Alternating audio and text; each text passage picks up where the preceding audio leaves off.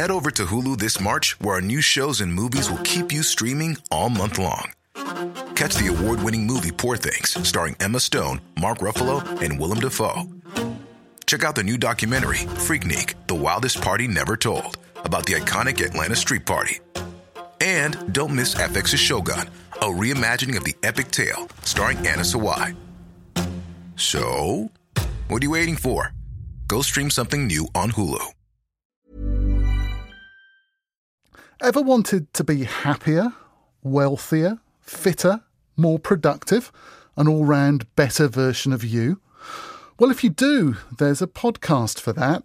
NPR's Life Kit series, Happier with Gretchen Rubin, and WorkLife with Adam Grant are just a few popular examples. With the Pineapple Project, the Australian Broadcasting Corporation also aims to get in on this self-improvement vibe. Season 1 tackled money issues and Season 2 takes on work, from nailing job interviews to networking and dealing with a horrible boss. Here's an episode all about work meetings, why so many people hate them and what you can do about it, with host Claire Hooper speaking to author Donna McGeorge. Okay, your book is called The 25-Minute Meeting, so you've obviously decided 25 is the good length. What's so good about 25 minutes? I wish that it was just me that decided that, right. But it's the 25 minutes came about mostly through the work of a guy called Francesco Cirillo, who wrote a book called The Pomodoro Method, which is about... Is that potato? Tomato. Okay. But you say potato... You say tomato. Correct. I say pomodoro, actually, now. There you go. Now you do. He did a whole bunch of research around what's the optimal amount of time that people can focus on one thing at work, and he found that it was 25 minutes. And so I then had a look at that, then a whole bunch of other studies, and it seems 25 minutes is a pretty consistent number that people can be focused, get stuff done before they start to feel distracted and need to, put their energy elsewhere.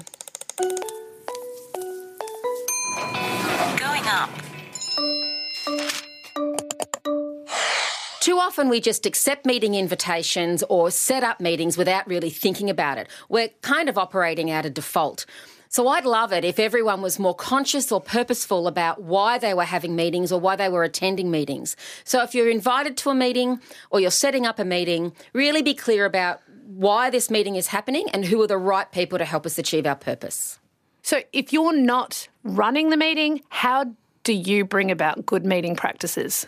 First of all, you decide you're going to, and I reckon it's about how you facilitate the meeting. So if it's starting to waffle a bit, start to ask some more pointed questions. If you feel like it's going off track, can we bring it back? If you feel like there's no outcomes happening, ask people quite specifically, what are we going to do as a result of this meeting? What's next? What's our next steps? What's our actions? So just ask the right questions, get it back on track. Yep. What are the world's great bosses doing when it comes to running a good meeting? So Elon Musk, for example, he's a stickler for preparation. So if you don't show up prepared to contribute, he'll nearly kick you out of a meeting. Steve Jobs and Barack Obama always loved doing their meetings walking around. So there's lots of cool things that people do to make walking meeting? Yeah. Yeah, I've done them myself. Yeah, they're very cool. Yeah, so often a meeting is, if it's particularly between two people, you and I are having a conversation about something, we don't have to be sitting inside and around a table. We could go grab a cup of coffee and walk around the block or get some fresh air. And given that a lot of our workplaces are so sedentary in nature, what a cool thing to do is go for a walk to have the meeting. I've done it a lot. Okay, that would make a better meeting and that would make a better interview. Let's take this outside, Donna. All right. All right, here's what I'm interested in. You just said some people aren't meant to be there and sometimes you find yourself there and you're like, well, I clearly wasn't necessary to this meeting. Is it okay to say, no, you don't need me when you hear about the meeting? Absolutely. It's actually okay to say, why specifically do you need me there? So that's a great question to ask first, just to double check, because maybe it hasn't been clear. So what specifically do you want me to do there? It sounds a bit passive-aggressive. Well, I suppose it all depends on how you say it. Okay, right, yeah. Okay, so how about this? So why do you need me there? Maybe that's a bit better. And so we want to understand for me, it's around what value do you want me to give and what value do you think I'm going to get from being there? Because you've got to be very careful. Some people just invite you to be a spectator at a meeting as opposed to being a contributor to a meeting. That's ridiculous. What a waste of your time. Correct. That's right. Just send me a one-line email afterwards. I was fantastic. You should have been there. That's all you need, right? Totally. So I think I touched on this before. If you're not running the meetings, what control do you have over whether it's a good meeting or not? What can you do? Not a lot, but I did see, a colleague of mine once was in that situation, and she just decided to simply start asking questions to facilitate a bit of a process. And so as she could feel like the meeting was going nowhere, she just said, stop, can we just do a quick whip around the table? Just what's your current position on this? And just started to, just kind of take it, not control, but just ask some questions. What a sweet power move. I know, right? I mean, what else can you do? Volunteer to take notes? Look, you could. One of the bits of advice I give is just decide that it's going to be 25 minutes and do what you need to do to make that happen. So if it starts to be waffly, interrupt. Or if it looks like we're not going to get action items, take notes. Can you fake an appointment? I mean, can you say, just up top, I just want to let everyone know I have to be gone at 11:25. Yeah, I call that the hard stop. So you just announce when you walk in, hey, everyone, I got a hard stop at 12. Oh, hard stop. Yeah, I know, right? That sounds like it's really serious. Could be lunch, but they don't need to know that. All right, so here's one for you. We're going to keep walking. Look at this. We've never made anyone do this before. All right, so is there a best time for a meeting?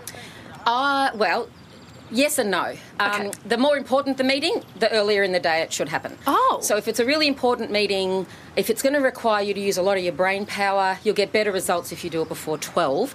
Mostly because your brain is like a battery, and by the end of the day, it starts to run out, and things like decision fatigue kick in. Yes. Yeah, and so, morning better. Is there something to be said, though, for not making it 9 a.m. because of what it does to people's early productivity? They've got their own tasks that they want to tick off the minute they hit the office. It simply depends on how important it is. Okay, yeah. So if it's a high-impact situation, then actually 9 in the morning is the perfect time. Everyone's fresh, ready to go, their brains are on fire. But does that just mean that if you're scheduling the meeting for after 12, it means it's not very important, so don't even have it? Just don't do the meeting. That's an email. That's an email if you're scheduling it after 12. I always think about, is it a high impact and how intense do I need to be in that? And so intensity is how much brain power am I going to use. Mm-hmm. So when it's really important to me and I need to be on, I make sure that it happens in the morning. For everyone else, if you need to talk to me about something and it's not that important, fine, we'll do it in the afternoon, no problem. Gets you puffed walking and talking, doesn't it? Indeed. Still, my brain's working better. So I'm going to pin you down on this. Politely declining a meeting that you know you're not necessary for or that you're not available for. Initially, you might say, so why specifically do I need to be there? But then their answer is unsatisfactory. What do you do? I just say, I'm sorry, I can't make it. I've got... Oh. Yeah, so, I wish I had something more... profound. Indeed. But I'm actually not about profound. It's right. Keep it simple. It's just, I'm sorry, I can't make that meeting. All right. Great. We're going to sit down now. How do you be the person who runs a good meeting? Here's my top tips for running a meeting. Show up on time yourself. And on time doesn't mean if a meeting's starting at 9, you get there at 9. Be there 5 minutes early so you can get organised what you need to get organised. Ask yourself before the meeting, what is it that I really want to get out of this? So the best question to ask is, by the end of this meeting, I'll be happy if, so that you really understand the point of the meeting. Send questions or purpose of the meeting out at least 24 hours before the meeting so that everyone has a chance to think about their contribution and prepare accordingly. Ban technology. Leave phones off or outside the door altogether and say, don't bring laptops in. If you're using a 25-minute meeting, for example, surely people can go 25 minutes without having to make a phone call or send an email. And manage diversions. So if you get a hijacker in the meeting that is taking things off track, gently remind them by simply saying, look, great point, Bob. I'm wondering if we can take that offline. Today, what I really want to cover off is this. And just bring people gently back to the reason and the agenda or purpose for the meeting. One of the things that I really think is important in meetings is to take action points and agreements that people have made. And it's super simple. You can either jump up to a whiteboard and grab a marker pen and just jot down what people have said or take notes in your notebook. And again, this is when you're allowed to use technology. Take a photo of it and you can immediately distribute it to people very easily so that everyone's clear about what was discussed, what was agreed and what their actions were. Well, this has been wonderful. I'd appreciate it if you turn your phone on silent next time too, Donna. Thanks, Donna McGeorge. Donna's the author of the 25-minute meeting. Now, I'd better hustle. It's time to meet my work wife. Who's that player? Walking down the hall. She's carrying a folder. Ow! I'm going to give her a call. Yeah. Work wife or husband? Because it's not a gendered term, guys. That's the way I like to work it. Wife. Oh, hey, work wife. It's time for our meeting, but don't worry. I'll keep it to 25 minutes. Don't you think that's a bit long to be standing around in here? This is where we always meet. You've just followed me into the toilets. Yes. Your voice sounds so good in here. It amplifies it. Now, funny you should mention amplification. Let me tell you about an amazing thing that Obama's female staff used to do in meetings. They noticed they were, well, how do I put this? Oh, yes, being ignored by their male colleagues, so they introduced a technique they called amplification. When a woman made a key point in a meeting, other women in the room would repeat it and acknowledge where the idea had come from. That meant their male colleagues couldn't take credit for their ideas. Pass me a paper towel. I don't know if everyone heard Virginia's great suggestion, but she's proposed that I pass her a paper towel. Great amplification. There you go.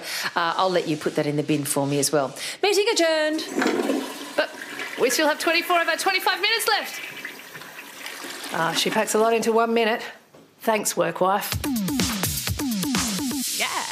Some of the Pineapple Project from ABC Audio Studios, presented by Claire Hooper, produced by Karla Arnall with sound engineering from John Jacobs, featuring Donna McGeorge and Virginia Trioli.